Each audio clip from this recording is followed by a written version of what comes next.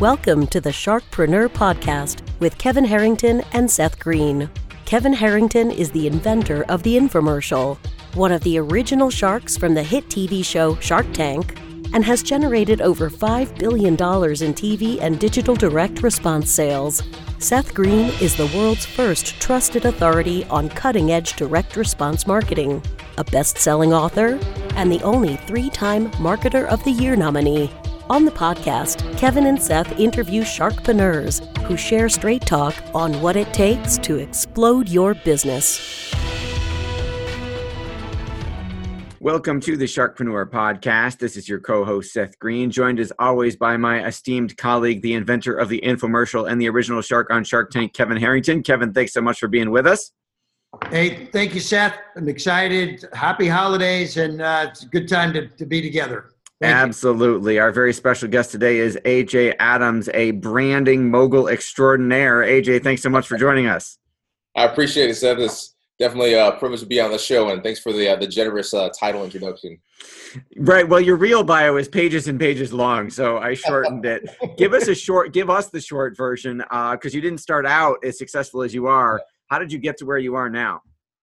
So, you're doing work with celebrities. You're doing work with some amazing, famous people, helping them get it to the next level when they think they're already doing great. Yeah, absolutely. I started out as a motivational speaker. I was talking to kids in high schools and colleges, and I learned branding out of necessity because when I started, I was broke. I had no money. I just knew I had a passion, wanted to inspire young people. So I had to force myself to learn branding, marketing, social media, got pretty decent at it. And then years later, I had colleagues asking me, hey, who's doing your branding and social media? Can you help me start doing some consulting here and there? And then my wife, all my best ideas come from her. She said, you need to speak on branding, not all this motivational stuff. So I started doing that, saw the response, and realized, I love this. I love helping someone communicate their message in a better way.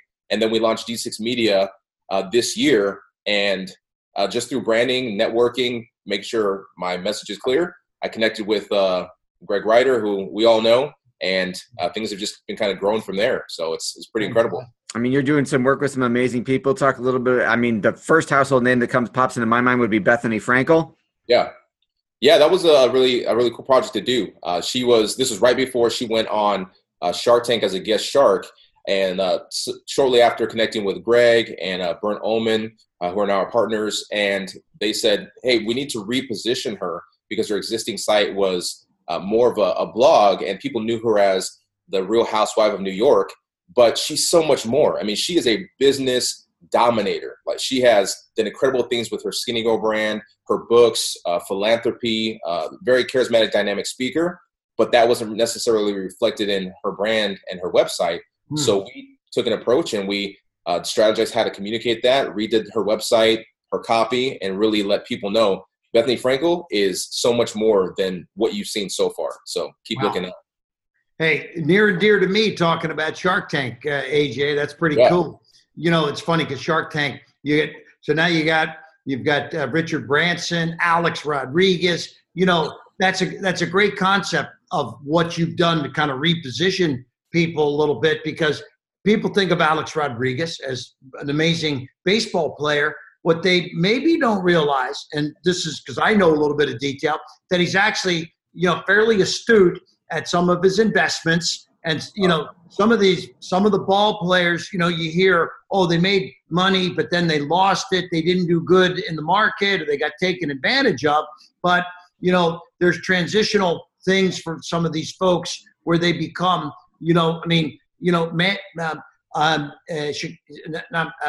Magic Johnson, for example, he became very successful as a businessman, and even more so out of his businesses than even his basketball career. So the rebranding, the repositioning can be great at getting great opportunities for some of these guys too.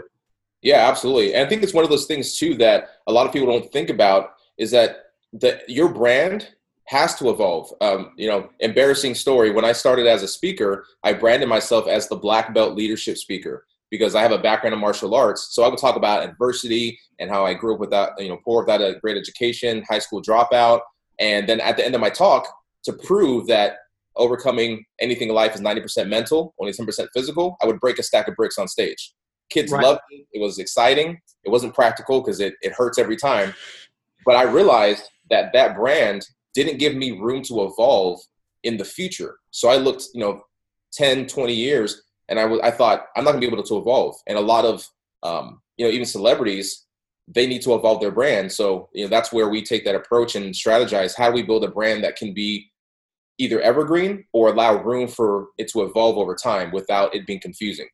Okay, so I have a question because, when you talk about helping an Alex Rodriguez of Anthony Frankel, that's pretty powerful, and that's good stuff to know that you're a go-to guy for people that have. I mean, in those two cases, they've already gotten there, right? So how do you take somebody that is a startup entrepreneur and they want to build a brand? How do you help them identify maybe even a brand that they want to get rolling with, and then identify what brand they should pick, and then how to build it from there?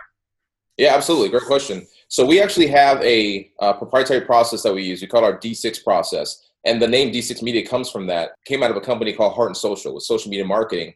I quickly realized that we didn't want to do that because the real problem for the potential clients we were talking to was that their brand sucked. So they needed a stronger brand. So what I did was I sat down and I made myself my own client. I said, how can I strategically and methodically build out a brand? So in doing that, I wrote down discover, determine, develop, deploy, deepen, and dominate as like the process. And I looked at it, it's 6 Ds. So that became our name, and now it's our process. So we take a client through that, and the very first thing we do is we dig into their story. Like so many things we go through, once we've overcome an adversity or a challenge, you're working out at the gym, you become stronger. Everything you did prior kind of seems easy. And we can forget how powerful that is for someone who's still in that space. Okay. When I tell a story about how I sat on the Taco Bell and I had $6 to my name with a wife and 2 kids at the time to feed, for me, it's like, okay, I got past that. But if I tell a story to an audience, grown people are in tears. So I help them deconstruct their story and find what we call the gold nuggets.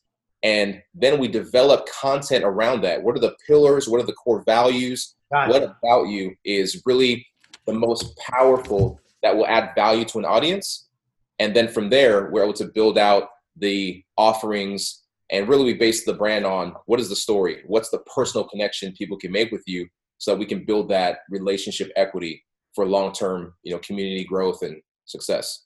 Super. Yeah. What are some of the biggest mistakes you see business owners and entrepreneurs making when they come to you and you say, oh my God, this person needs my help? Yeah.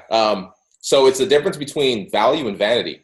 So many entrepreneurs and business owners start out building a brand for their vanity. I want to look a certain way. I want to be perceived a certain way. And that's a part of it. But they start creating content, building a website, giving themselves a title, creating product offerings based on what they want without fully considering what does the market want? What is of value to my audience? So we took a stance when we create content for our clients that we're creating content that is actionable, that gives them some kind of value. Either it's motivational, it's educational, but it's also not cliche. It's authentic to their story or the story of their brand. You know what? That's really interesting that you talked about. Is it what you want or is it what the marketplace wants? I have a personal example of that. My wife's favorite restaurant growing up was a place called Swiss Chalet, which I don't know if either of you have ever heard of. Yeah. And okay, maybe an East Coast thing.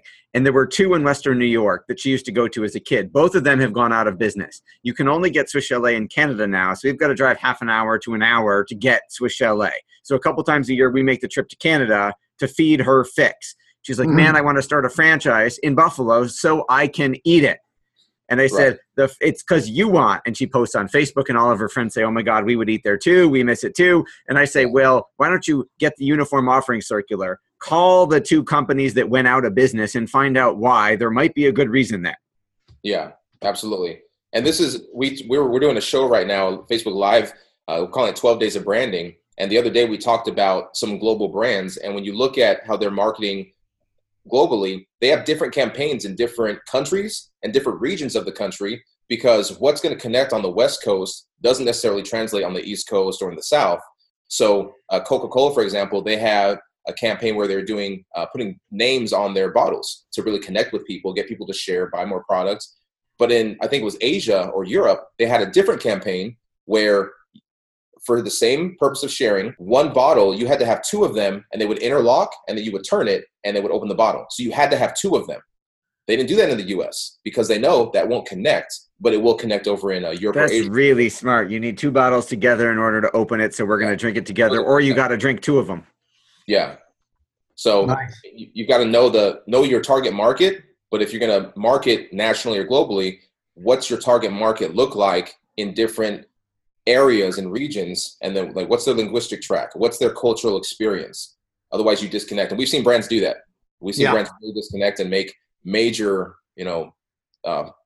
what's the word? Faux pas. Yeah, faux pas, and just do some horrible things. But it's because they didn't consider that. AJ, let me role play here a little. Let's say, like when I first went on Shark Tank, or somebody they get a little bit of pop somewhere. Something positive is happening for them. Maybe they had some breakthrough article or video that went viral, and they get a lot of attention, a lot of eyeballs. Okay, because that was me for a while on Shark Tank, but there was nobody that I connected with at that point that said, Kevin, this is going to be a temporary thing. Now you got to take that and roll with it for the future. You got to build the brand. So you've got an initial kind of, I don't know what you call it, but a little potential branding, but how do you make it long-term? But what are the top 3 things that you're going to tell somebody that got that initial pop? Now, how do you capitalize on it and actually become a brand and build that brand? Yeah. So kind of top 3 things. The first thing I would do is look at why did it blow up? What was it about you being a Shark Tank or whoever the client is? What was it that really captured the attention? And then leverage that and then look at what are other conversations happening around either your brand or your service that you can enter into to add value. And then how can you bring people back to a conversation that you have either in your community and different online community, Facebook group, your Facebook page. And it's really read the marketplace. If people value a certain aspect of who you are, how do you give them more of that? And then segue that into whatever other offerings that you want to deliver. Gotcha. And so I think it's kind of like one of the things I'm getting at, create more content for the things that people are coming to you for, because they've only seen like maybe the tip of the iceberg. So you want to then now create more of you to get them more excited and long-term, like build a long-term relationship, I think is kind of what you're saying. Yeah, absolutely. Always thinking long-term. There's short-term moves, but then every move has to be calculated. You play chess, I'm going to take your pawn, but I'm doing that because 12 moves ahead, I plan to put you in checkmate. So a lot of entrepreneurs, they think very short-term, or they think so long-term that they're not making the short-term moves. So, I pull back from being a martial artist. When I step into the ring and I'm going to fight, I'm thinking through each move is a stacking the deck to get the final win. So, think long-term, short moves that add up to long moves. And, I had this thought process recently, and for entrepreneurs, there's trajectory and then there's pace, and many confuse it. My trajectory for D6 Media is to build a $100 million plus company, the next 5 years. That's our trajectory. That's what we want to do. But the pace of doing that means that we take one client, we do a live stream that doesn't generate revenue, but gets attention, and you make small moves. And many entrepreneurs, I think they confuse, well, if I just take this smaller client or this smaller gig or opportunity, well, that's not on par with building a $100 million company.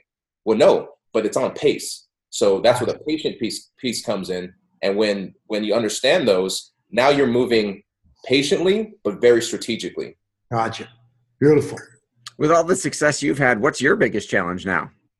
How do you take the D6 brand into the stratosphere?